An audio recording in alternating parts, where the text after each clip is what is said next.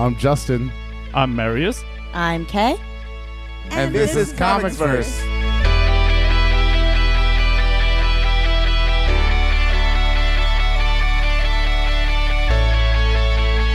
Thank you for listening to another episode of the ComicsVerse podcast. As always, I'm your host, Justin Alba, ComicsVerse CEO. I am joined by a lovely panel of co-hosts today, starting with the Kay Honda. Kay, how are you? I'm doing great. We should introduce the concept of today's podcast, which is an interview with Mr. Rick Remender, and you were the first person to ever tell me about Rick Remender. I guess I was. I will take full responsibility for that amazing feat. You should.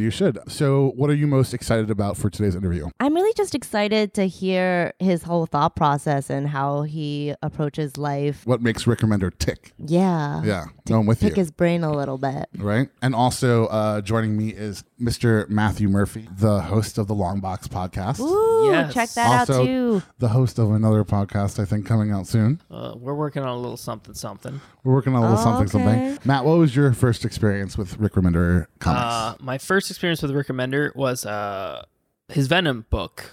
The co-host of the Long Box podcast, Tyler, was like, you got to read this book. It's the most insane thing I've ever read in my entire life. And he got my mom to pick it up for me for Christmas. And ever since then, I've been picking up his Marvel stuff, but I'm really into his Image stuff right now. Thematically, I think he's one of the most brilliant writers we have in the industry right now. The other person responsible for my love of Rick Remender is Marius Thienenkamp. Wait, was that better? That was so good. I was just gonna mention that you're getting better at pronouncing my name from episode to episode. Thank you. And it's something that I practice all the time. And what a lot of people don't know, Marius, is that you were here most recently for the last series of podcasts. This is the first podcast that we've taped since you've been gone from New York. Yes. Now that you're back in Germany. And Marius, thank you so much for getting me into Uncanny X-Force and Uncanny Avengers. I know, right? Like when we first met 2 years ago, almost 2 years ago. It's been 1.5 years ago. However, I remember us talking like a lot, and I don't really think I've met such a big X-Men fan before. So I was really surprised when I heard that you had never actually read the Rick Remender run on Uncanny X-Force, and I'm so glad that I got you to read that, and we did 2 podcasts and a segment on the FX podcast about it, and now we're doing an interview with Rick Remender. So yeah, I'm really excited. Before we get to Rick Remender, it's a great time to remind everyone that you need to go to comicsverse.com, check out our website, check out our podcasts, check out our videos. We just went to New York Comic Con. Actually, not just by the time you guys listen to this, it'll be pretty far after that. But we have some awesome interviews from New York Comic Con, including we got Charles Soule, we got Chris Claremont from FlameCon. Kay has Phil Jimenez and Simon Graves, and who else did you do at FlameCon? Kevin Wada. So we're getting ready for Rick Remender, and again, check out comicsverse.com. Get ready for a good time, guys. All right, Rick, thank you so much for sitting down with us, and if it's all right with you, we're going to start this segment with asking you about you as an artist. And as an artiste. As an artiste, as an auteur, as we say at ComicsVerse often. Yes, well, yes. Let's get up into my ass. That was kind of the best response to auteur I've ever heard so far in this podcast history, right? Yeah, pretty much. Just so. Climb up there and stay there, I guess. The funny thought was I'm like, well, this will definitely be one where we don't curse. Yeah, just kidding. Yeah, it's cool. It's going to happen, right? Do you guys want me to not curse? I didn't know. You can do whatever you Yeah. want. Usually it gets pretty rowdy. It gets rowdy. Yeah, we have a curse sound. Okay. Yeah, so we're good. All Yeah. right. Yeah, if you curse, the Phoenix sound from X-Men the Animated Series will play over it. That's not my generation. I was by the time that cartoon came out, the 90s ruined the X-Men. As a child of the 80s, I was not a fan. That's fair. Yeah, I was just coming around. I was late 80s, early 90s. Anyway, back to podcast. Anyway, I was going to say, I think it's apparent to anyone who reads your work what a talented writer you are. So my first question to you is, why comics? What is it about the comics medium that speaks to you? I found comic books around the same time that I found punk rock and skateboarding. I was about 11 years old. And they all three put their hooks in me, and I sort of found the things that I loved, and it led to the art scenes, that I fell in love with, and cultural and musical, and to me, comic, as a child of the 80s, comic books and punk rock and skateboarding were kind of the best of it all. And so as I got older, I couldn't get rid of it. I sold my comic collection when I was 16 because I was too cool. I'm done with that. But then by the time I was 18, I was just back to replenishing the same shit that I had just sold a few years earlier. And then I got a job at a comic book store that I managed for a couple, 2-3 years while I saved up enough money to go to the Joe Kubert School. Oh, wow. And then went to the Kubert School for a month and came back to Phoenix because I had a girlfriend that I thought was way more important because I was, 20, and that's what you do. Yeah. And then got very fortunate that Don Bluth and Fox Animation opened up where I grew up in Phoenix. So they hired me as an animator's assistant where I was taught to animate. And but even that didn't make me happy. I spent my nights making comic books. Me and some pals that I met at the studio. I just couldn't get I couldn't get rid of the bug.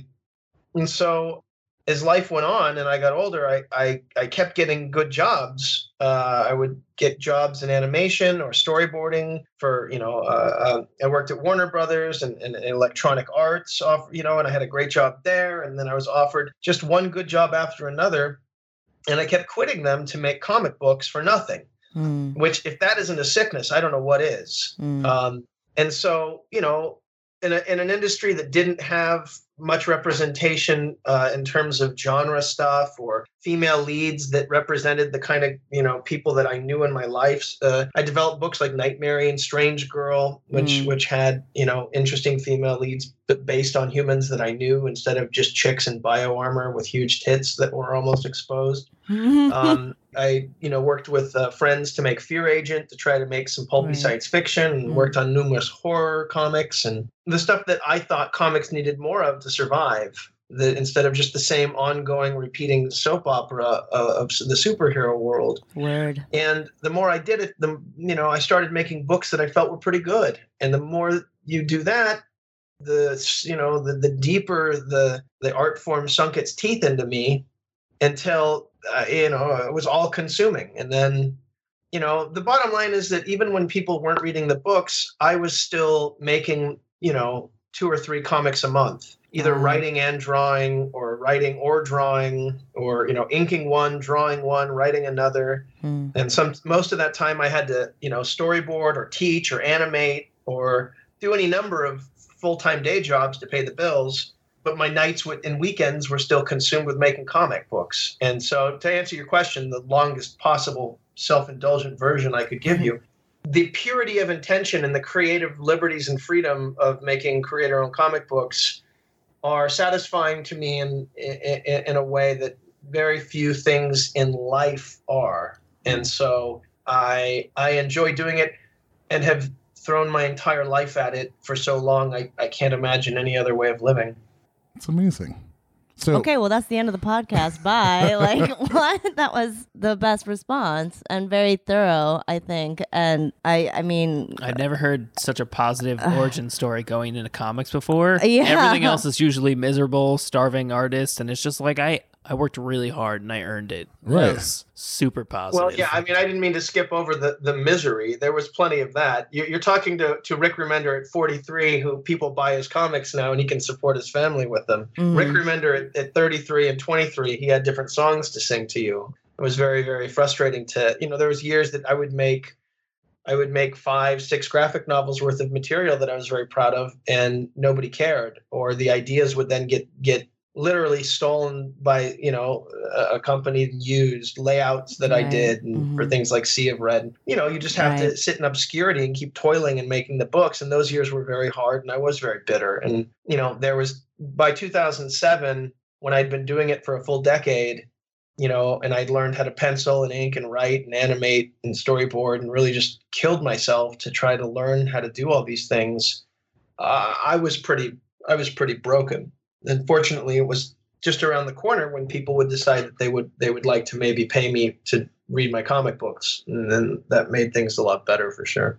I mean, I'm just floored by the fact that, because I wasn't the same level of animator, but I'm familiar with how labor intensive animation can be and how, especially if you do hand-drawn animations. I mean, obviously digital is difficult too, but that is so labor intensive. And the fact that you were saying that even after a full-time job of that, at night you found not only energy, but you had the passion to keep making these comics as well is crazy to me. Because I barely have like energy to bathe myself after like a part-time job, and that's just like I can't even imagine being so immersed in something like that. It's crazy. It's a crazy thing, you know. And I tell people who want to make it in comics, not everybody has to pay the amount of dues I paid. Not everybody has to put in that many years working that many different jobs and learning that many aspects of the craft of making, you know, comic books and cartoons.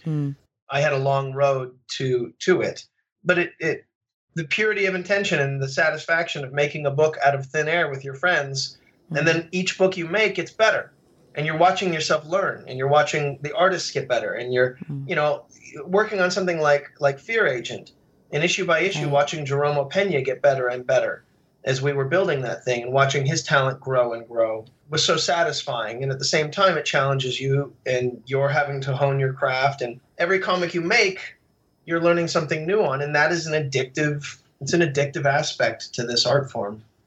So I was wondering when you usually write. I think I was just listening to George R.R. Martin the other day saying that, man, I cannot write on planes. I have all these speaking engagements. It's going to be a while till I finish my next book. So I kind of wanted to ask you about your process. Where do you usually write? Is it at home? Do you go to a coffee shop? Do you kind of have ideas going on all the time? It's kind of a lot of questions all in one. And then also sort of where do you get inspiration from? And if you're not feeling the inspiration, where do you go to get it?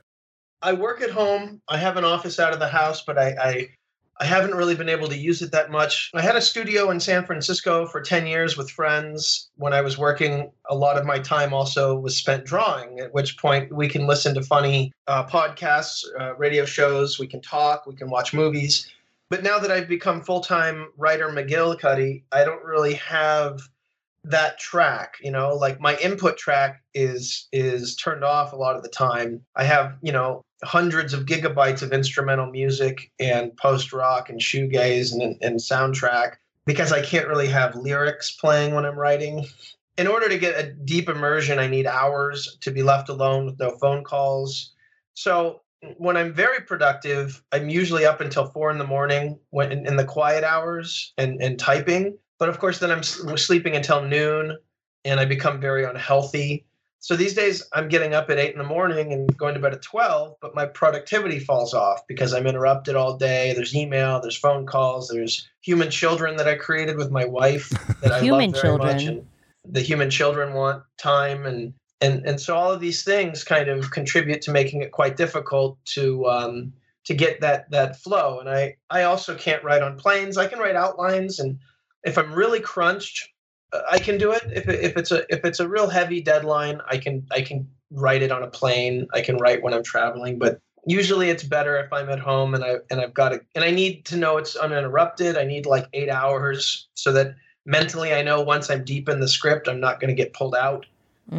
Yeah, very, very delicate, sensitive artist with all sorts of like, you know, accommodation rules for my process. And, you know, not to sound like, you know, a prima donna about it, but it's about immersion for me, and that takes time and quiet. Well, that's interesting because, like, it seems like from what you're telling us, you appreciate your relationships with other artists or having like a group community, but then you also need that space to yourself to create. So just to lead into the next question, one of the things that you're well known for as a writer is working with artists you've had a long relationship with. 2 names that we have down or that come to mind are, I'm probably going to butcher their names, the poor people, Greg Tocchini and Jerome Opina. I think you said his last name and I missed it because I'm awful. And of course, Tocchini and Opina. Yeah, Tocchini and Opina. So like there are plenty of others that you've had close relationships with. Like as a storyteller, do you think that these friendships or work relationships that you've made with your creative partners has improved your work through the years? I think you answered this a little bit, but if you can go in depth with that. Well, I mean, one of the reasons that I wanted to make comics was I wanted to work with friends and create things. I didn't want to work in a conveyor belt where I do script and then that gets moved down the conveyor belt to an artist, who then moves down to the conveyor belt to the colorist, moves down to the conveyor belt to the letterer. I wanted all of us talking and sharing ideas and excited about the work, or else why wake up in the morning and do it? Right. So as I've moved through my career, many of the creator-owned projects I've done, the people that I've done them with, I've become friends with, and we feed on each other's creativity, and we become not inseparable. Obviously, Tokini and Opeña and Wes and Mateo and all the wonderful people that I've worked with, work well with other people. But I think that for me, as I discover these people who are wonderful storytellers and incredible artists, and also incredible people who I like to talk story on the phone with, and we're passionate about what we're creating, that makes the job pleasant and it makes my life enjoyable. And so, like Tokini, he speaks Portuguese, and we met the first time at Chicago a year or two ago, and we just silently kind of sat there smiling at each other and grunting and showing artwork. And he's the sweetest guy in the world, and he's just such an amazing artist. But we collaborate through poorly translated emails and scripts, and the result is a very different product than it is with like somebody like Wes Craig, who we get on the phone and talk things out a lot. Right. The process with Greg is more like, oh, I wrote this and it's, Greg did this and it's pretty close. Oh, I got an idea. And then I'll change things to fit the art, and then he'll change things. And we end up kind of collaborating in the strangest ways. But what comes out of it is so unique and so ultimately, could only be us in the way we are doing it. So I think for me, it's camaraderie, it's community. It's continuity of relationships that lead to, like, Jerome and I have an unspoken language. Jerome and I have been working on comics together for 10 years now. So Jerome and I I don't sweat things. He doesn't sweat things. We talk it out. We know what we're going for. It's the same way he'll design things that weren't quite how I saw them, but they're better and more interesting. And then I'll tweak the story to kind of fit that. And it's all about knowing the personalities and the people and the everybody having their space while still allowing that sort of ebb and flow of creation. Okay. Like my next question was about whether you choose or you approach specific artists dependent on what you were considering, like very specific accommodations that you would want as a writer or like as a creative person to work with another person. But since you kind of answered that with how organic your creative relationships and friendships are, we can skip that. All right. Just skip it. That's all. Rick, my question for you is, we've spoken about your work in animation. What I'm wondering is, you worked on animated films like Iron Giant, video games like Bulletstorm. You're a multimedia creator. Are there challenges going from one medium to the next?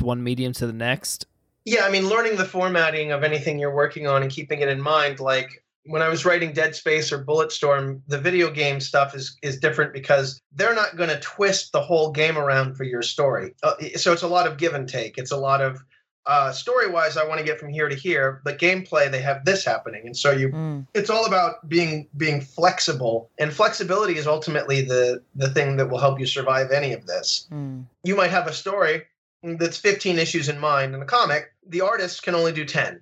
You're going to have to gut a bunch of that story and be flexible and figure it out. If you're working in a video game and they have some aspect of the story that doesn't jibe with the story you were telling, you figure out how to make it fit because the gameplay is going to come first in a video game. And at the same time, on things like Dead Space, I would pitch ideas like zero gravity or spaceships colliding with the station. There's big things you pitch in the story document that actually make it into the game. And then for things like screenwriting, I wrote screenplays for Triple X Zombies and Last Days of American Crime, and now I'm working on the Deadly Class TV show, as well as a couple of other TV shows. That screenwriting is a very different thing where you have to spend more time thinking about all manner of foundation rules and up and down beats and the structure and the act breaks. But you also have to consider how the dialogue sounds as opposed to how it reads. There's a bit of dialogue that'll read very nicely, but when it's spoken, it might sound a little unnatural. And so what I do is there's a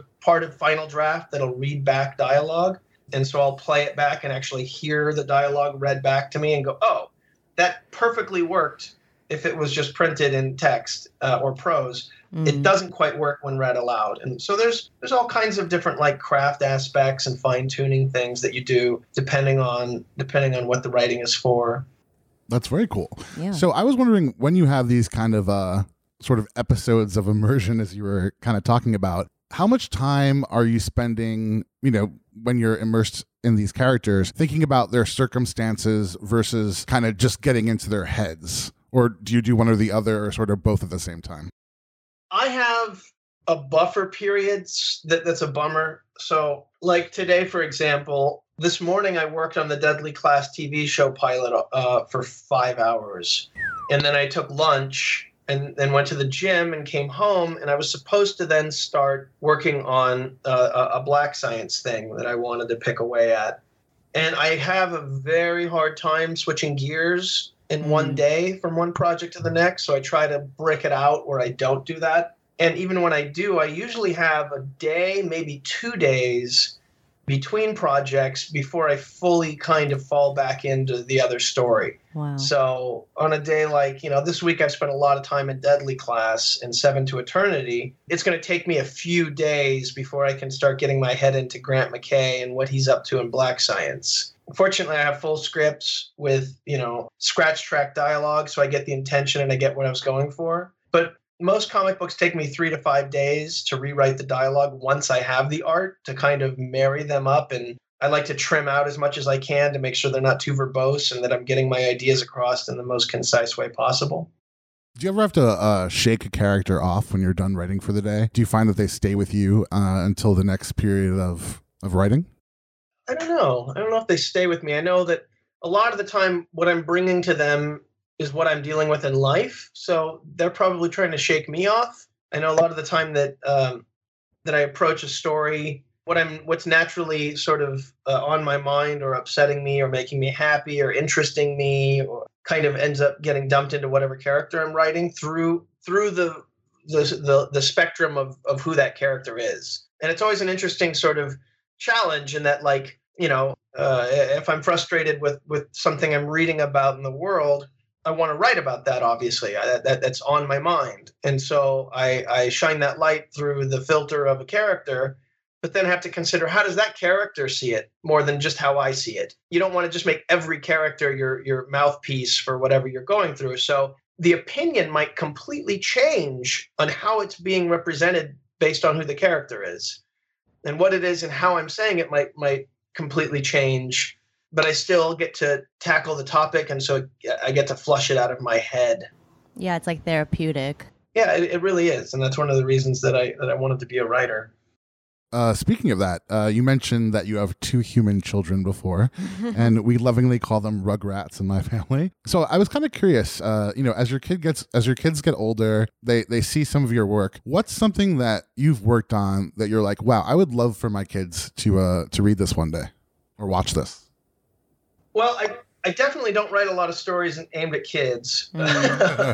Maybe one day. I definitely have itches to do kids' books. But I think that, when they're older, I'd like them to read, any number of the books. I work really hard on them, and I dump a lot of myself into the books. So, what'll be difficult is when they're older and reading a book like Deadly Class and processing my, some of my childhood and my adolescence and the troubling mischief that I was up to, as well as, some of the uglier aspects of that book.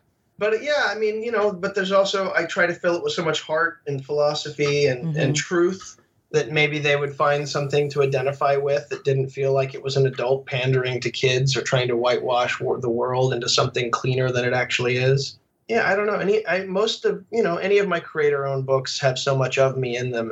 It'd be nice when they're older if they wanted to read any of them, from Strange Girl to 7 to Eternity. Yeah, I think that's really great because I know my dad is always trying to struggle to explain to me what his childhood was like and is really emphatic about getting it across to me. I think it would be cool to read something from back then that he wrote. Yeah, I think it's difficult. Parent to child relationships and maintaining them can be really difficult for some people, and kind of identifying your parent or your kid as sharing any kind of similarity or understanding can sometimes seem impossible. So it's really interesting that you mentioned Deadly Class or the fact that you mentioned that you didn't want it to feel like you were pandering to a age group. It didn't feel that way at all. It felt very personal. And I think that's probably why you been really successful is because every story that you've written has felt very personal, and I think that reaches people. So I think it will reach your kids when the time is right. Obviously not now. That's not right. But No, eventually, that wouldn't be great. No. In their late 20s one day, right? Yeah, that seems like late teens. Late teens seem like when they're allowed to read my daddy's comics. In the meantime, I have plenty of Marvel books that when the comics would come in, I would put them in the kids' room. And, Captain America is something I'm particularly proud of my work in. And I would give those to my son and my daughter, and they really enjoyed them. So I've got all my Marvel stuff to give the kids now so that they can kind of, see some of what I do. And, I appreciate the compliment. One thing that was always writing to me is a privilege, and it's something that I'm very fortunate to be able to express myself and have people interested in it. And it's a privilege and an honor, and it truly is, in a way that I take quite seriously. And I wanted to make sure every book I ever made was my best foot forward. And more than that was painfully honest in a way that people might even find something that they identified with and felt like they weren't alone. Because for me, those were always the best, the best books and movies and music always made me feel like this complex, strange part of me was reflected out of another person. It made me feel a little bit less of like an alien. Yeah, like someone gets it, which I think is pretty cool. So before we break into the Marvel segment, what's coming up on the horizon for you? And is there anything, and also where do you prefer our audience to go to learn more about you and pick up some of your work? My work should be, available in most bookstores. I think that each one of the books is a different flavor. I try to write from a different place and from different types of characters with different things to say. I'm very proud of any of the books, so I don't like to pick one over any of the others. All of my current creator-owned books, as well as creator-owned books like Strange Girl and Fear Agent and things that I've really poured myself to in the past, I stand behind them, and I sell them proudly and confidently that you might not like them, but I definitely feel that those books are my best foot forward. And as for what I have coming up, the Deadly Class TV show is in motion. There's some big news we haven't announced, and it's a very exciting time for that. I've got a couple of other TV shows I'm working on with some of my current projects. There's a lot of exciting potential in other media for the books. And more than anything, just trying to fight out making unique and loved comic books that are created by the people who own them and given the very best that we have to give them at Image these days, and to keep them coming out. We did hit a point in time where our attention spans are shortening. And so I always liked a story that I could dig into and it would go 20, 30, 40 issues. And so that's what we are working hard to do and keep the quality up. You're doing a great job. Absolutely. And people can check out your stuff on rickremender.com, right? They can. Yes. That is the easiest place right now. Awesome. Because wouldn't you know it, he draws too. He does everything. So let's move into some Marvel stuff. As you know, we recently did that Uncanny X-Force podcast. Would you like to talk a bit about how it was you came to write Uncanny X-Force? I always wondered if these were characters that you chose to work with, or Marius, sorry, you're in Google Docs and your name is over where I'm reading. It's okay. Anyway, I always wondered if these were characters you chose to work with, or if the cast was predetermined from the X-Force series that preceded your run. I was convinced that the way I wanted to make comic books wouldn't work at Marvel. I had done The Punisher on a run with some friends, and Tony Moore and Jerome Pena and Dan Brereton and Roland Bashi, and it had some of the best art that I've ever been associated with, and it was a heartfelt, unique take on a boring character. And fans weren't. There was a large vocal bit of the fan base that really hated the idea of what we had done, turning Frank Castle into a monster who was protecting the population of Monster Metropolis. And I get that. It's far from the purity of the angry dude who's murdering criminals, but I kind of hate that, I guess. I kind of think that's some antiquated bullshit. And so we dumped ourselves into The Punisher and Frankencastle, and to this day, it's one of the things I'm absolutely the most proud of in my career. But, the fans were screaming, yeah, I don't understand The Punisher. I'm like, yeah, I do understand The Punisher, but Garth Ennis already did this as well as anybody's going to, and I'm not going to write more of that. I'm not going to write more of Frank Castle killing Russian, heroin dealers, or, killing a Puerto Rican guy for selling a dime bag, or whatever the Frank Castle does. And so we did something that was unique and strange and outlandish, and the people who loved it really loved it. And that's always the sign that I've done something that works in my mind. And the people who hated it really hated it. That's kind of what you want. But I was of a mind that was it for me at Marvel. And they were developing another X-Force series. And at the time, X-Force, Punisher, Venom, these were sort of relics of things that were really big in the 90s, but didn't really have a perch in modern, in the modern landscape. They're definitely not the books I was, as a kid of the 80s, this was like being handed not what I wanted. I liked those things okay, but they definitely didn't scratch an itch. But then Axel who was running the X-Men office at the time, he and the team had put together this X-Force book, and he told me it would be Wolverine and Deadpool and Archangel and Psylocke and Phantom X. Mm-hmm. And if I wanted to pitch on it. And I said, well, yeah, I do. Because a lot of those characters I could ground in the Chris Claremont lore that I was cooked in as a kid, from Betsy. Phantom X is obviously Grant Morrison, who I consider second only to the Chris stuff. I think what Grant did is fantastic and imaginative and additive and substantive, to go with another Iv. But I think that, in digging in that, I then, Deadpool was never like my thing, but I thought that, maybe this is my opportunity to try and infuse that character with a humanity that hasn't necessarily been reflected in that character a lot. And he would be the voice of ethical reason in this X-Force team. And that all kind of tickled me and made me get excited about it. So I pitched on it. I wrote up a bunch of different documents, and I got the job, sort of expecting that my morality play would be something that, the fans booed and hissed at, and was pleasantly surprised. I was very fortunate that Jerome Opeña was able to join me on that. He was exclusive at Marvel, and they had decided to move him away from me on Moon Knight, and they were going to move us away again. And I had a long conversation with Axel and basically pleaded to, quit breaking us up and let me work with Jerome on this. And he agreed, and he assigned Dean White to it, which was a great fit. And so we went off and made the book, and it worked out. I think that for me, it was nice to get to sort of spit out some of my love for those characters that I had spent so much of my youth with, and to take an idea, which is an X-Men team that are murderers, which I kind of hate. I kind of hate that idea. I mean, I don't kind of hate it. I hate that idea. Oh, they're extreme. They're the X-Men, but they kill you. And like, oh, get the out of here with that shit.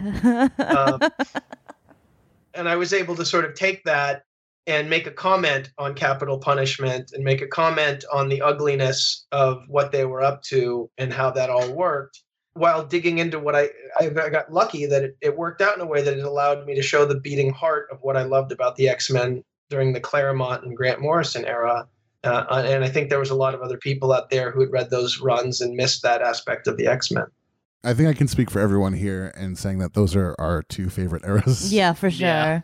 I mean, it started from X-Men, this whole thing, ComicsVerse and everything. Yeah. So it's amazing that it's very validating to hear that from Rick Remender. No, absolutely. And it's funny because when I was writing the script for the podcast, when we were doing Uncanny X-Force, I remember this line where I think it was Wolverine was explaining that kind of the world needed X-Force. There needed to be this team of people to kill. And it's funny that your response was what it was, because I couldn't help but to think that these characters needed X-Force more than the world did, because they seem to have this like kind of killer instinct or hunger for violence that couldn't be satiated any other way. And I was hoping you could speak to that, if that's even true.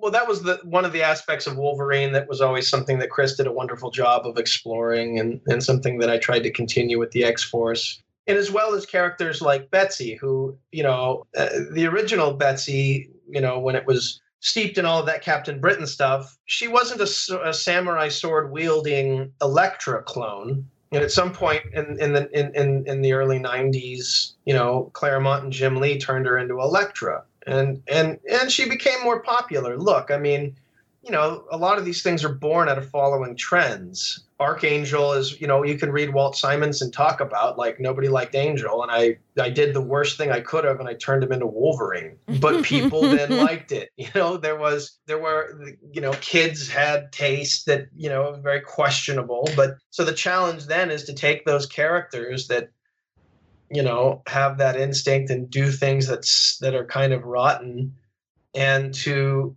really examine superheroes and people who are supposed to, you know, help the world taking on such extreme measures. And you know, the idea that Wolverine is going to, you know, kill somebody, so it might as well be aimed at the right place, or that Deadpool's, you know, if he's going to be a mercenary, at least be hired by Warren Worthington, so the X-Men are pointing him at, you know, pointing his swords at things. Right. It made them at least more palatable to me as characters, that instinct was being pointed at places. But then ultimately, I just wanted to show how f***ed up that instinct was. And well, okay, here's the next apocalypse growing, and so go ahead and use your murder. You know, clean up the problem with a murder, and then just knock dominoes down from that moment for the next 30 issues.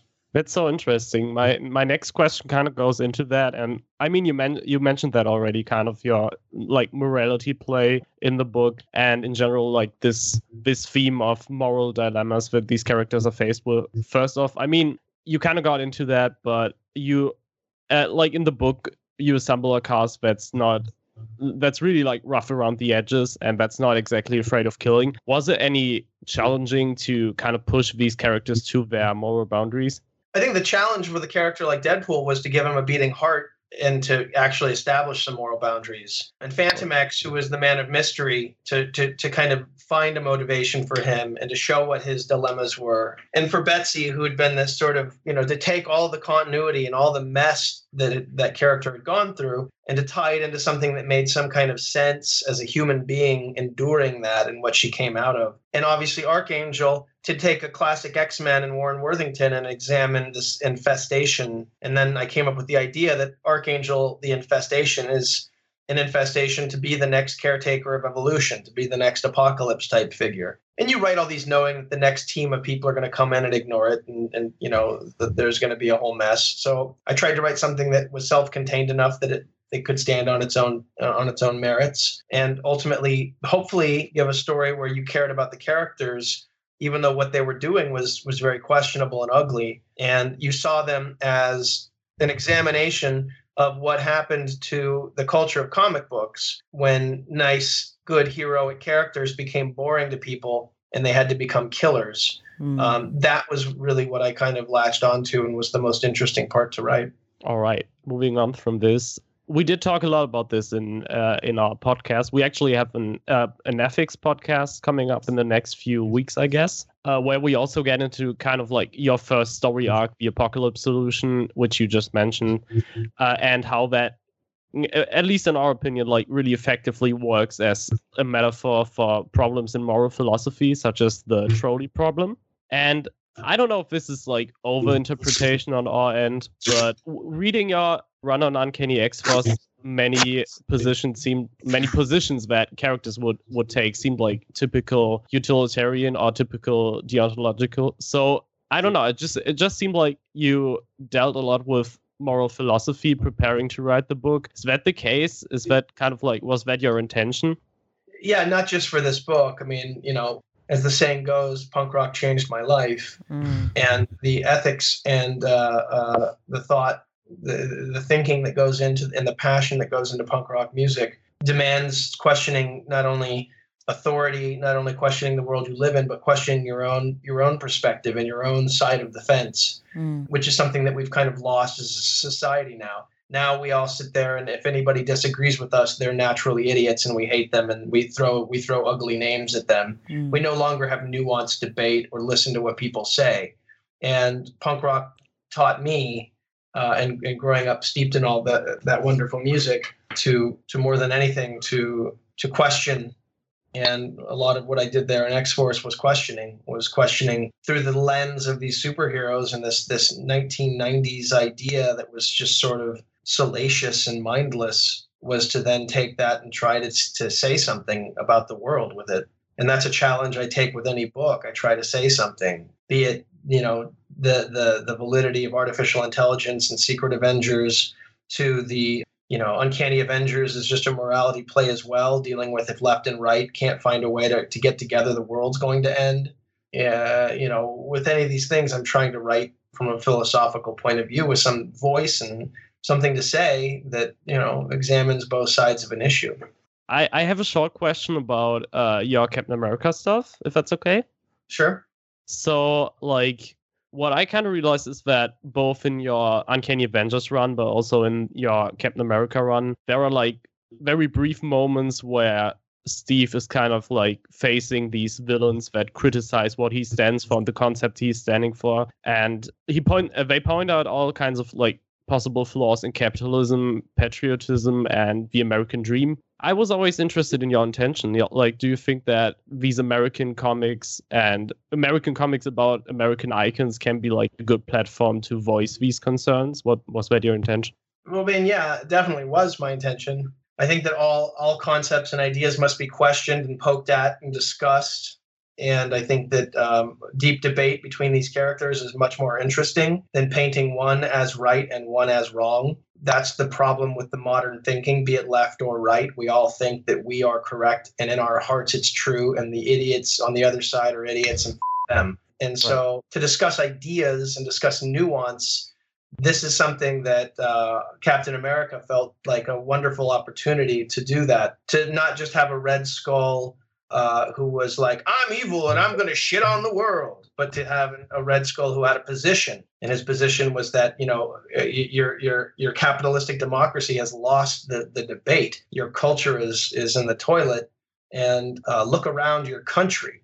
The devolution and the idiocracy is happening.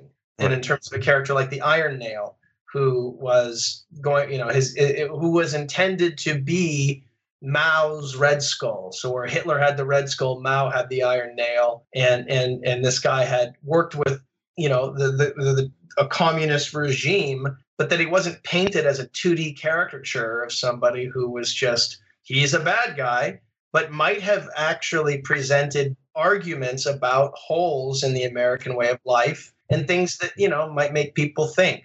And that's sort of the challenge with any of that stuff, is not just to write more soap opera or meaningless conflict or do the worst pandering thing you can do, which is just to stand on your soapbox and preach at people about what your point of view is. I always try and write both sides and both points of view to the best of my abilities, so that neither one seem perfectly right, because neither side is ever perfectly right.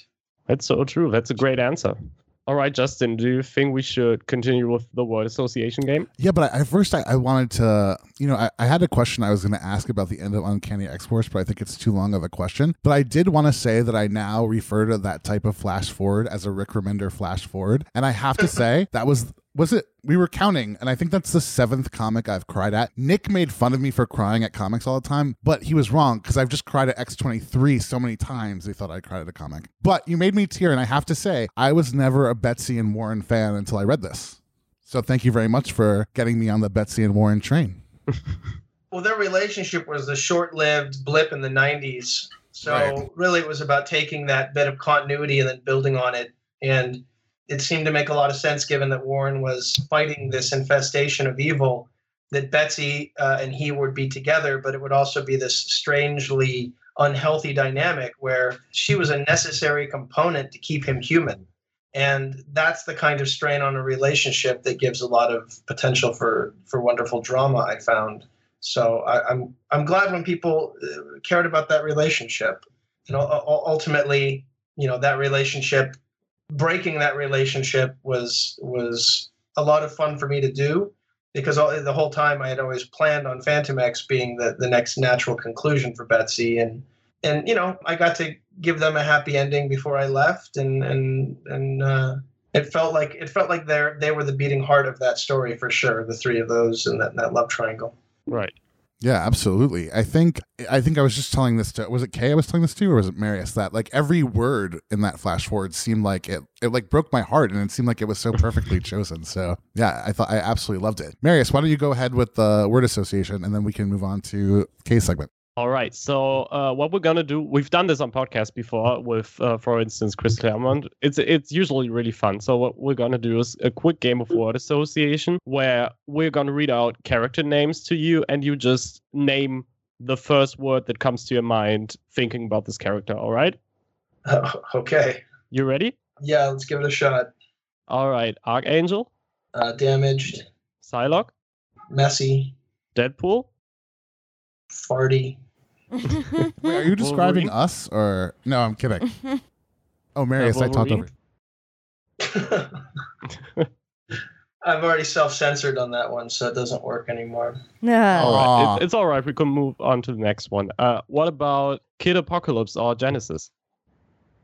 Proud edition, I suppose. All right. What about Age of Apocalypse Jean? Wonderful way of using a dead character. I want to ask about Polaris too, because I noticed Havoc and Wasp ended up being a couple in Uncanny Avengers. What do you think of her? Well, I never read. I mean, I know a lot of people were saying that the Peter David stuff was really great. To me, Polaris was a character that Claremont always tried to make work and never really stuck. Then I saw Wasp. I saw Janet is such a strong character that Janet's always more interesting, got a better history, and I thought that if there was an X-Man and an Avenger, that those two seemed like such a strange pairing, given Alex's relationship, and his connection to Scott and all that stuff. It seemed more interesting than just continuing on the tried and true path. Very cool. All right, that does it for that, and I'll let Kay move on and start asking some Image stuff. I'm gonna get out of your hair. All right, cool. Thank you, Rick. Obviously, it's been a pleasure so far. We won't keep you up for too long. We just wanted to talk about some of your Image works, Matt and I. So we wanted to talk about some of the themes that we noticed in your works, like Deadly Class, Tokyo Ghost, Low, and I think the other one, Seven to Infinity? Yeah.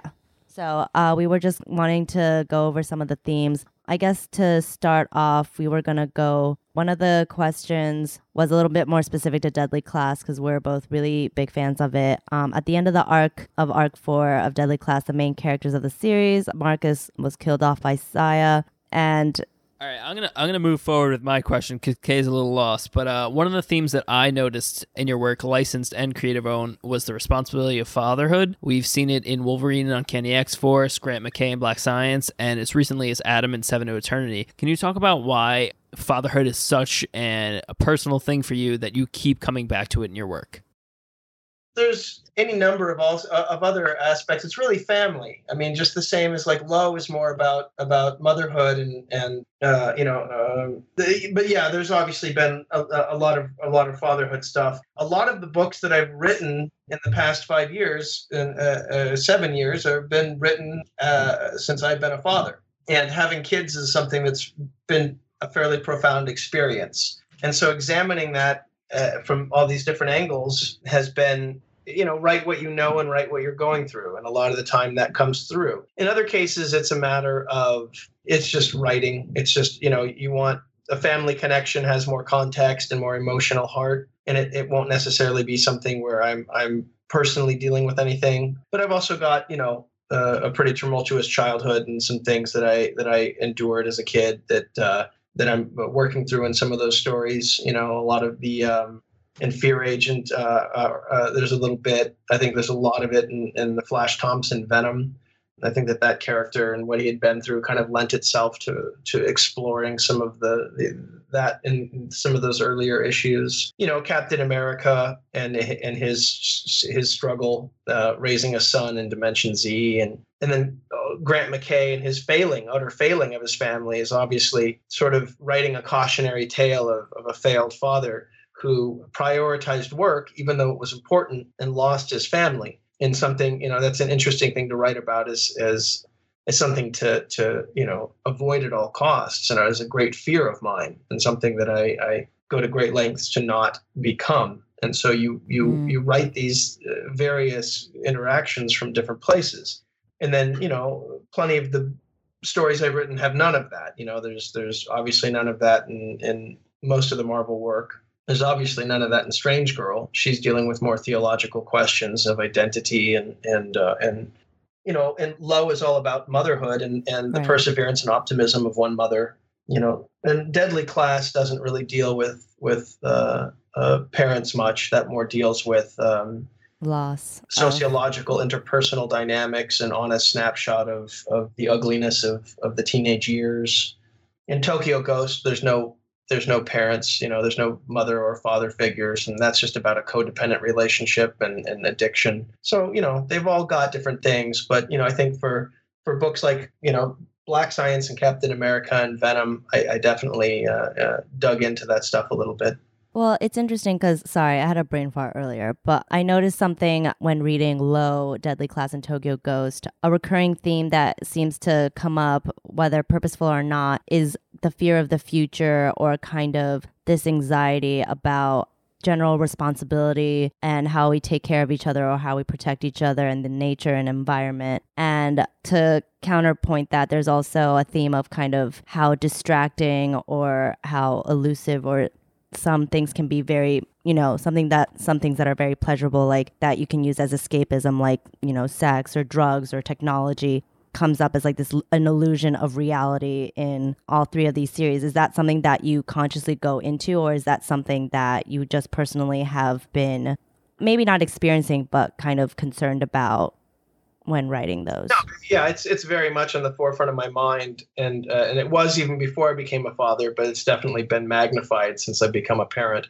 The reality of what's happening with the environment is catastrophe, right. And we all go about our business arguing online over meaningless bullshit while the world is collapsing, and right. We deny it, we pretend it's not happening, but it is. And that stuff is it definitely percolates in the background of my head at all times. So, something like Tokyo Ghost, that's definitely,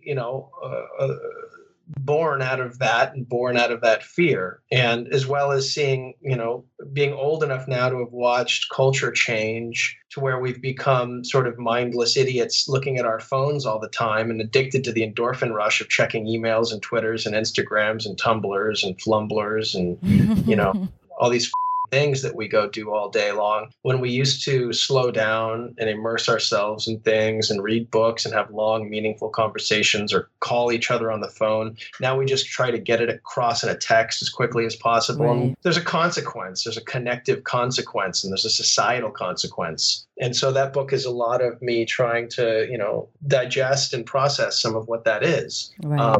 And I also once had a therapist explain to me that, well, I'll skip that on Low because it's pretty much in the foreword. And then for the last part as to why, I think that the imagination, I had explained to me once, or I read it in an article, that imagination exists in human minds so that we can prepare for the future. Right. Basically, the only evolutionary reason that a tool like imagination exists is so that you can imagine next year and that you can prepare today for it. So instead of going out and shooting heroin and anybody on the street and spending all of your money, you can imagine a future where you might not want to have contracted, a number of STDs, be broke, and have a heroin addiction. Right. And that, preparing for the future. And that's why they say the older we get, maybe our imaginations begin to dwindle because there's less future to look forward to.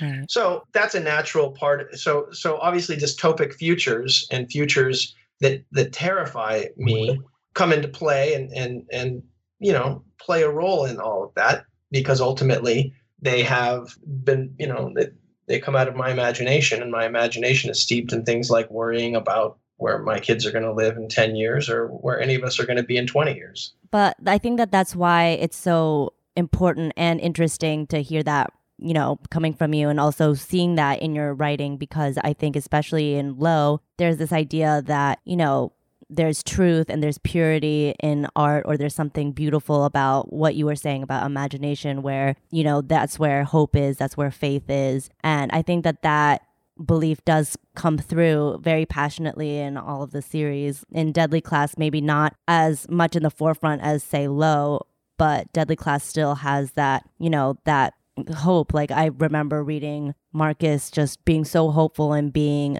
wanting to free himself from the King's Dominion school and, starting again. And it's so, like, it's nice to see that there's a juxtaposition between, like, this high anxiety about what's going to happen in the future, but then also it's tempered with this kind of purity in art and in faith and hope.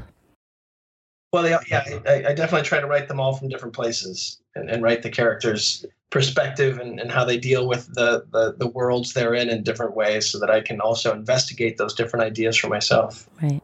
I had another quick question about a recurring thing. I recently read over a few of your creative-owned books before the interview, and I noticed something that I never really came across before. And it's so a lot of the male characters, like Grant McKay, Led Dent, Marcus, they all share one single character trait, and that's narcissism. In your opinion, is narcissism an inherent trait for these characters? And if so, why is it so prevalent? In Led's case, he's a narcissist out of damage and protecting himself. He's fallen into himself the way that many people do in the self-reflecting pool of the internet. Marcus, I don't think he is a narcissist.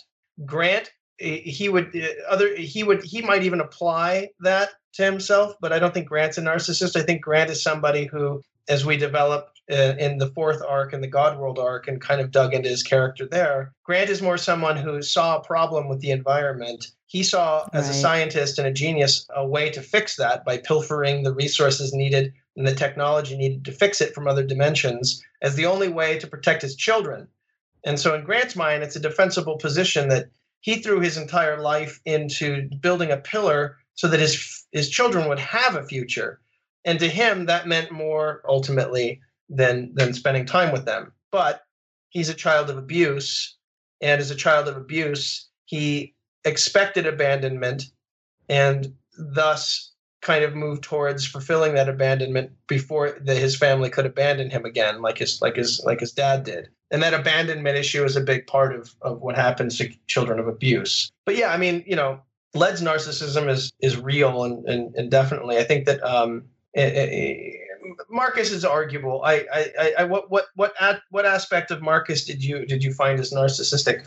I think it really came across as his relationship with Maria. It's that, and after reading the fourth arc last night, it became less as much as that he's so guarded and his defense is up that he only cares about what happens to him, and he doesn't care about how his actions affect any other character. I don't know if it's that he doesn't care. It's just that he doesn't think that he deserves anything. So he's like, he pushes anything that gives him any remote happiness away, because he's like, no, I don't deserve that. Like, this isn't right. It's also a defense mechanism. He's a kid who's lost his parents and lost everything, and so he's not necessarily unempathetic or narcissistic, but he's protecting himself from damage.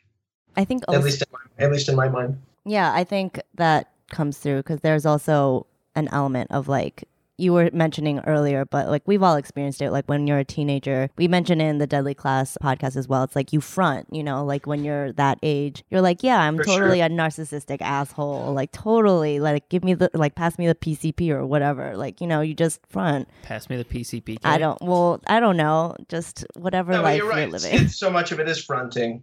And so much of it is trying to perpetrate that idea that you're tough and like surviving the vicious network of adolescent cliques. That's something that a lot of us fall into, and you have to act disaffected and sort of act apathetic. And we see a lot of that with Marcus, a lot of that with Willie, in order to mask the true sort of sensitive and broken nature of who those people are. Yeah, I mean, this is kind of an awkward way to end, but I think my last question has to do with kind of whether we're going to see you write as well as pencil and do art for just like, Jeff Lemire it and just do your own comic on your own terms and do everything, since it does seem that, creator-owned comics is where it's at and you feel the most comfortable there. Is that something that you would be interested in doing in the future? I play with it all the time. ultimately, I find that by just doing one of the jobs, by just writing, I'm able to spend more time on it and focus and dig deeper into the writing. And I think that my writing is better because of it. I think that as a true cartoonist, I would, if I was going to write and draw a book, I would have to stop doing everything else, basically. I see. Yeah. And then that one project would have to own all of my time and attention. Right. And at this point, after I write 20 pages every week, I'm so kind of addicted to that expression and that momentum. I don't know if I could go back to then looking at a story for a week as I write it, and then another 6 weeks as I draw it. Right. Looking at one story for 7, 8, 9, weeks all on my own. I don't know. I when I think about it, that sounds less desirable than writing stories for some of these guys that I'm lucky enough to work with. But who knows? Yeah, I mean, in the future when I'm older and tired, maybe. So a soft yes. I'll say a soft yes. Maybe. How about a huge maybe? Yeah. Okay, a soft maybe. Okay, I'll take that. Okay. But yeah, I think that might be the end of everything. I know that you have many things to do, I'm sure. So we can conclude this lovely podcast with you. Excellent. Yeah, thanks again for sitting down with us. We went way over time, so we really, really appreciate it. Yeah, thank you so much. Thank you for taking the time. It's been great. Absolutely. Yes. Yeah, a lot of great questions, and I appreciate all the support and the fact you guys read the books and care enough to have the questions. Well, thank you for being so informative. Thank you so much. Yeah, we hope to run into you next time you're in New York. Yeah, perfect. For sure. Absolutely. Thanks again. We'll chat soon. All right, Bye-bye. bye. Thank you, Rick. Bye. I thought that was a great interview. Thank you guys so much for joining me over here, my wonderful panel. Of course. Happy to be here. Yeah, it was a pleasure. What did you think was the most enlightening answer? Okay. I don't know if he had the most enlightening answer. I think from my experience from it, I thought that it was nice to just see that all of the themes and all of the things that he addresses in his books when he writes them are, validated by him, and then also backed by like all this thought that he goes through, or like a thought process that he goes to. Yeah, I loved how introspective he was. Yeah, it was really, really nice, but it was super awesome. Murphs, how about you? I like how good of a storyteller he is. Like, we've sure. seen it in his comics, but like getting to sit down with him, like he told us about where he came from, how he got there, each little part of what went into each book. Like the Punisher story, I would have never guessed. Right, they hates Punisher. Yeah, it totally blew my mind. But like he kept us engaged. He kept us wanting more. Right. And like it just goes to show that no matter what he's doing, he's a good storyteller. For sure. I feels like he would have been a great person to get a beer with and have a discussion about comics with and just talk about writing and art. I feel like he's definitely someone who you would want to sit down and talk to, but like a general conversation about comics would soon become this like really important conversation, life discussion conversation, about yeah. like social political Right. issues and what's wrong with culture and how we can fix it, and like You know who can fix it? him. Me. Oh, I thought you no, were going to him. say Donald Trump. I was going to say Oh, Donald Trump, but then I God. was like, I don't want to, in case he gets and too we president, just yeah. lost all Yeah, we lost. our, Okay, anyway. we lost all our listeners. Matt, what was your favorite part of the interview? I just said it. No, I asked, just kidding. I thought I asked you a different question. Like, I thought I asked you a more specific question. No, I guess not. Look, I don't remember. That was it. Okay, cool. I think so. All right. I have no more questions for you then. Marius, how about you? What was your favorite part of the interview? I really like to get more into like his personal life philosophy, and I don't know, it was just interesting to see how punk rock like changed his view on things and like That was the so interesting. philosophical approach and how we need dialogue about basically everything and in each of his books. So that was cool. But it was also interesting to find out how he basically hated so many characters he wrote about, but ended up being really good at writing them. So I mean, yes, it was really, really inspiring. He did not like the 90s, not one bit. No. I don't blame him though. I always thought I was like the only person who disliked 90s X-Men. Oh, no, I think most people, I mean, mean- I was out before Onslaught came. What year was that, 94? I was gone before that. Yeah, I think so. I was gone right after AOA. I was born in like the early 90s, so I didn't start reading it until I got to high school. Right. And I didn't start appreciating it until I got to like around last year, I started really getting into like Rob Liefeld and stuff, and it's not really the content I like, it's the stylized Right. of the artist that I'm really into, because the content wasn't really there. It's really just how it looks that got me. Right. So I understand where he's coming from. Oh, I completely do as well. And I think that, comics as a medium were definitely struggling during the 90s. And it's awesome to see how much they've bounced back in 2016. And it was awesome to hear about his upcoming TV projects from Deadly Class and I'm stuff. so excited. Yes. That show's going to be insane. Insane. I don't know. Is he doing it on HBO? Like, how is he doing Oh my that? God, yes. I hope so. That would be so dope. I know he said there's going to be information coming soon, so that should be exciting. Stay tuned because we'll have that on ComicsVerse.com. We Get that will. casting, that face sheet, yo. This would be a good time to tell you guys that I'm starring in a remake of Evita. I don't know what that Really? is. Yeah. That's a nice I'll be role for playing you. the role of the train. Oh, okay. hmm That's a big role. I don't know what I'm talking about.